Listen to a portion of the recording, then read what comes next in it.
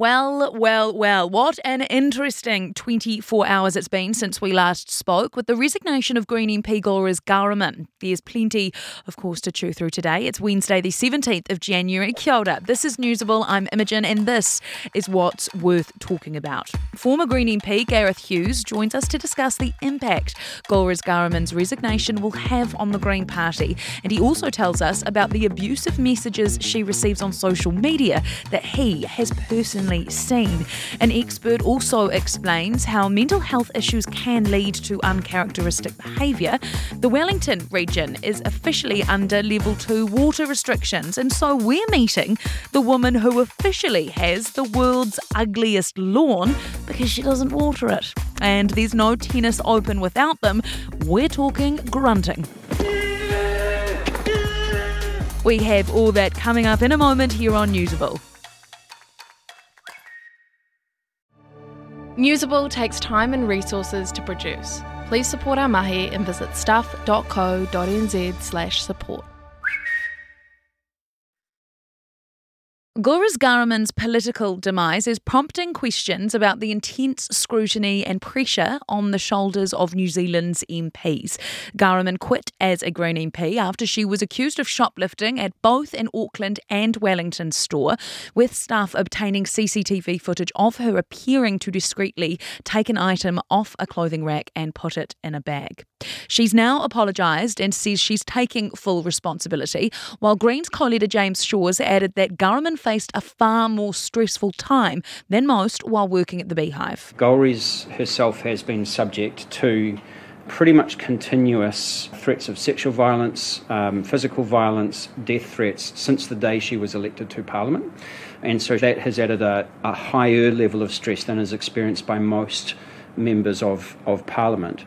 And that has meant, for example, that there have been police investigations into those threats almost the entire time that she has been a Member of Parliament. And so obviously, if you're living with that level of threat in what is already quite a stressful situation, then there are going to be consequences for that. So I have a lot of empathy for the fact that she has identified that she is in a state of extreme mental distress. So what does all this say about the Green Party, and where to from here? Well, joining us to discuss that is former Green MP Gareth Hughes. Kia ora. Yeah, kia ora. Gareth, what do you make of the handling of this saga? Well, first up, it's a sad end to a political career. I worked with Golriz in Parliament myself. I always found her a champion for causes of peace and democracy, obviously our first refugee MP. So there's a lot of araha, which is going out to Golriz as well. Be an incredibly tough time for her and the Green team as well. And I think it's fair to say this hasn't been a PR masterclass exercise in public relations by the Greens, but it's been a challenging situation. This is over Christmas, New Year's.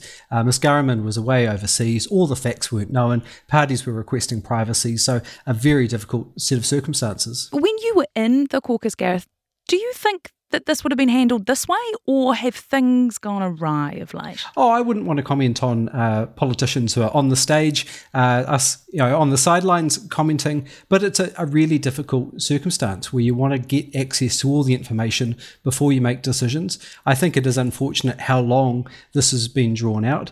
Possibly would have been a lot easier for Ms Ghahraman and the Greens had she made a statement from overseas. Ideally, from the Greens' perspective, politically, had this been dealt with internally before it became the centre of a media circus over the last week, that would have been better. But however, I believe she has made the right call. She has drawn a line under it. She's apologised, taken responsibility. She's now getting the help that she needs. The most important thing, I think, is her well-being and welfare. So sometimes you've got to put politics to one side and look after the individuals. These are real people operating in an incredibly difficult, stressful, pressure cooker environment. You said it yourself, it wasn't a PR masterclass. We sort of have had a series of Green Party bungles in terms of just the handling of situations. So Elizabeth Kerekere, that texting incident, the way that was handled ended up with accusations of unfairness thrown around. Then there was that attempted ousting of co-leader James Shaw when there wasn't any other viable candidate. Why haven't lessons been learnt in PR management? Oh, well, I think all political parties have had their hiccups and mistakes and missteps, over the last 12 months or indeed throughout history. I don't think the Greens are standout exemplars of that happening in our politics. But you're right, there have been a few missteps.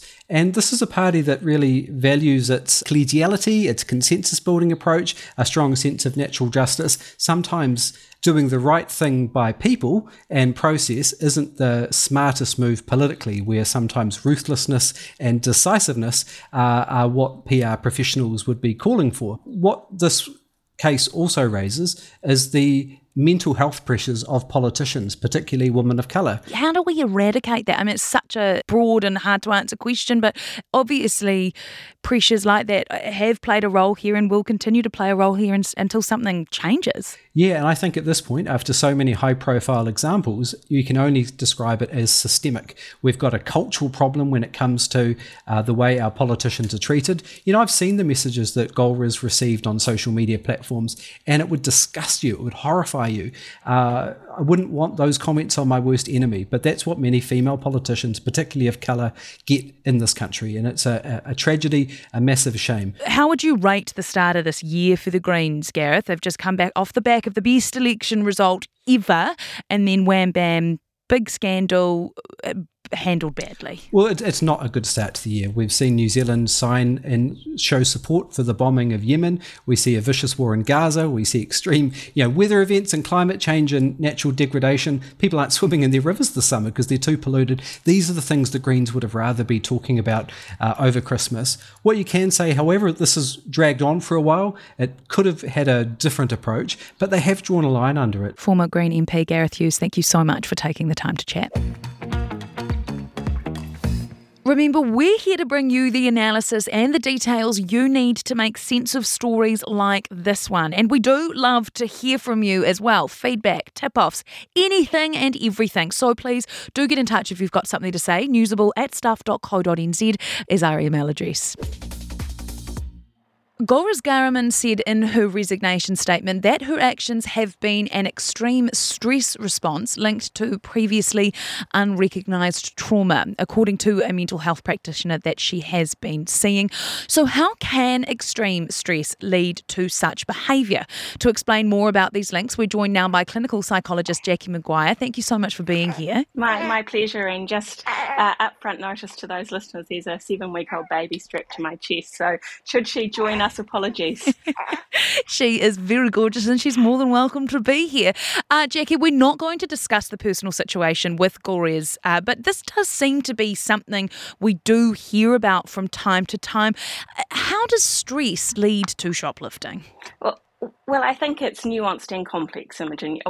Many people experience stress, many people experience mental illness. That doesn't necessarily mean that they go out and act in a way that is consistent with shoplifting. However, there's also a difference between behavioural shoplifting and what we would call kleptomania, which is when people have an impulse to shoplift or they aren't able to manage their impulses. But I think you have to look at the whole picture. Yes, stress and being under the spotlight and being in a very high pressure role may mean that somebody is struggling, and if they've got a history of trauma or if they've got a difficulty managing their impulses, then perhaps one manifestation of that could be shoplifting. But I think it's really important we don't make a causal link between mental illness and stress and shoplifting.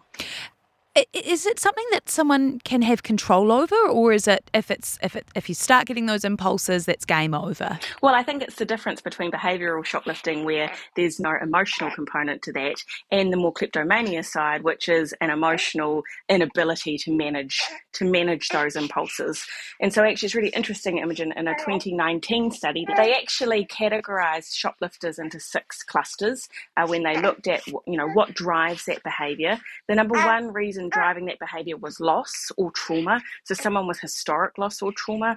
And then if you go down through the list, then there's that lack of impulsive control, depression, and that sadness and grief that can be linked to depression, may contribute to somebody shoplifting. Those that do it in a hobbyist way, in terms of there's not a mental illness component to that. And then there are those that are in that kind of addictive compulsive, kind of like obsessive compulsive disorder, but they're addicted to that high or the dopamine release when they shoplift. Lastly, only 7% of shoplifters were around the economically disadvantaged. So again, no sign to mental illness, but due to circumstance. Would your number one recommendation be for someone who might find themselves or recognise themselves in a position similar to this to speak to someone? Oh, I absolutely think so. If you're engaging in behaviour that is, putting yourself, your profession, your relationships, you're, at risk, nobody wants to be in that position. Nobody gets up in the morning and actively thinks, I'm going to put myself in a situation that will decimate my life. No one actively does that. And so I think if you're really struggling, if you're in a position where stress, spotlight, pressure, really is taking its toll, then get yourself support. And that can look, like many different things. It may be a GP, it may be a therapist, it may be a pastor, it may be a family friend. If you've got somebody who can provide really good emotional support and advice to you, that's a great place to start.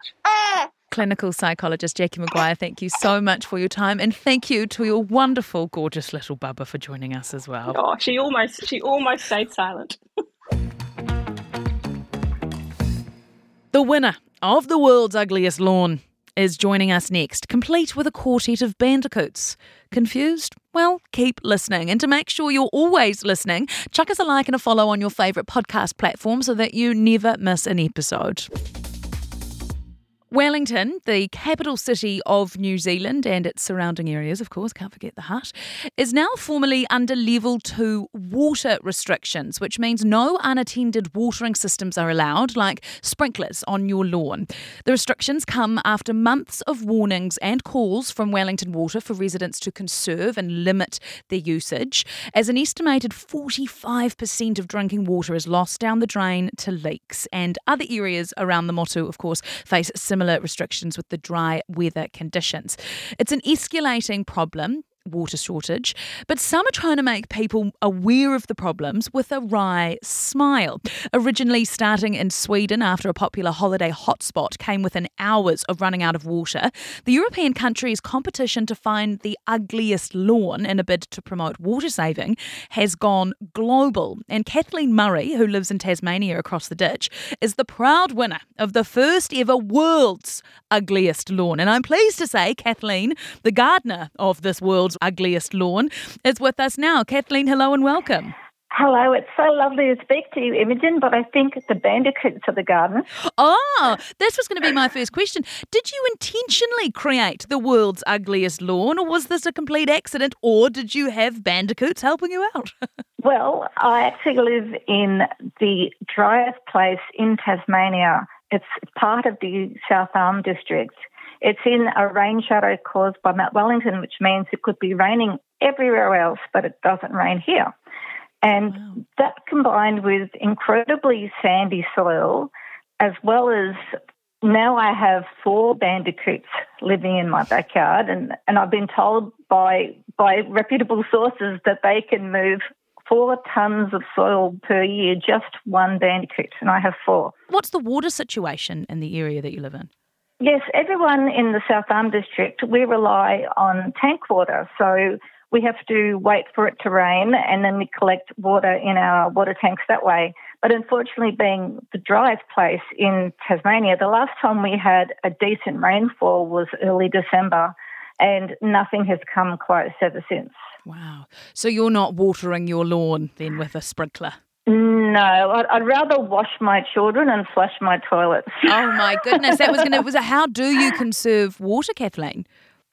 Well, my children got tired of me banging on the bathroom door and telling them to get out of the shower because they were bathing in our drinking water. So what they do now is they wait for their mother to fall asleep and then they have midnight showers.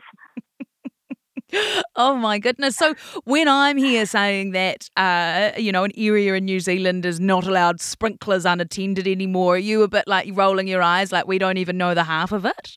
Well, I suppose, I was forced to think about water conservation because it's not fun when you run out of water and you have to wait in summer for up to 2 weeks for a water truck to deliver it. And the last time that happened, I had just come home from hospital with a brand new baby and went into the house of gastro. Basically, Grandpa, who was minding them, gave everyone gastro, and then I came home with a new baby, and then we ran out of water. It was just awful. So that memory has been burned into my subconscious mind for eternity, and now I am incredibly frugal with my water use. Kathleen Murray, the first winner of the world's ugliest lawn. Thank you so much for your time. Lovely to meet you. Thank you. Kia ora, I'm Adam Blair. I played the great game of rugby league for the Storm, Tigers, Broncos and the Mighty Warriors. And I'm Goran Paladin, sports presenter and rugby league fanatic. I won a World Cup too. I played 51 tests for New Zealand. Yeah, he's a national treasure, people. Come on. Blairy and I, we're joining forces for a brand new rugby league podcast called League of Our Own. Each week we talk Kiwis across the NRL and of course everything was. All the big names, the big stories. And some of my own stories too. Well, if we can make them fit. We'll make time. Okay. League of Our Own with Blairy and Goran. Debut ep dropping on Wednesday afternoon and every Wednesday after that. You can listen through stuff.co.nz or wherever you get your podcast. Proudly brought to you by Snap Rentals. Mate, your stories are way too long, eh? Nah, we've got to take them on a journey. Oh, the journey. Yeah, of course.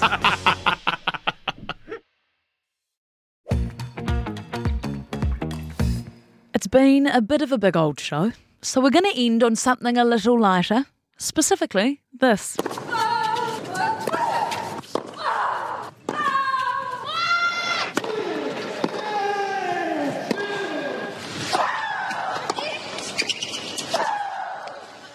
Grunting. Tennis grunting. We've all heard it, and according to an article from the Sydney Morning Herald that you can also find on stuff.co.nz this morning as well, grunting is dividing the tennis world. The main reason, well, other than it being a bizarre noise to listen to when everything else around you is silent, is that people are asking, or re-asking, rather, given this is not a new issue, but it is tennis tourney season in this part of the world, people are asking if grunting is a tactical weapon to distract your opponent, and not just a strange and voluntary response to hitting a ball.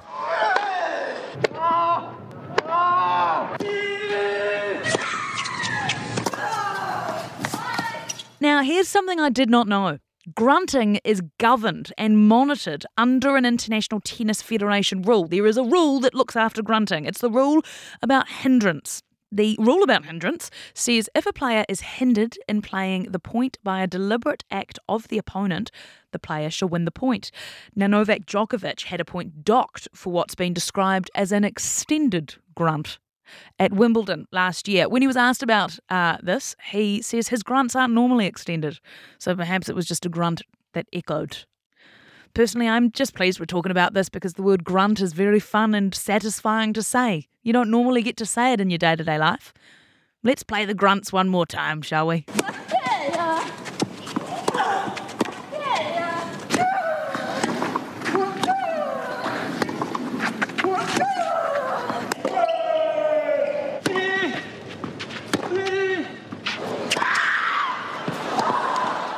I listen to them though, I don't know if grunt is the right word.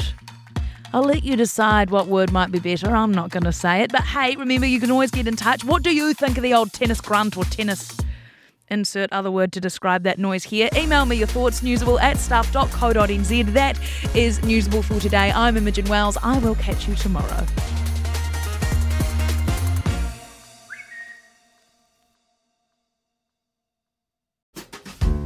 Was this episode of Newsable usable? Then back NZ News by making a financial contribution at stuff.co.nz/support. I think you're conflating a whole bunch of issues. Don't want to be held to account on rising child abuse numbers. You can manipulate crime statistics. I promised I wouldn't ever TED to you about gotcha journalism. Hang into the National Party's attack line there. I think it would be a resignation offence if I didn't deliver tax reduction. I'm not worried about it at all. Nothing iffy in there. That sits with you perfectly fine. That's what we're focused on. Whatever happens in politics, the weird, the wonderful, the important, the thought-provoking, we got you. Listen to Tova wherever you get your podcasts.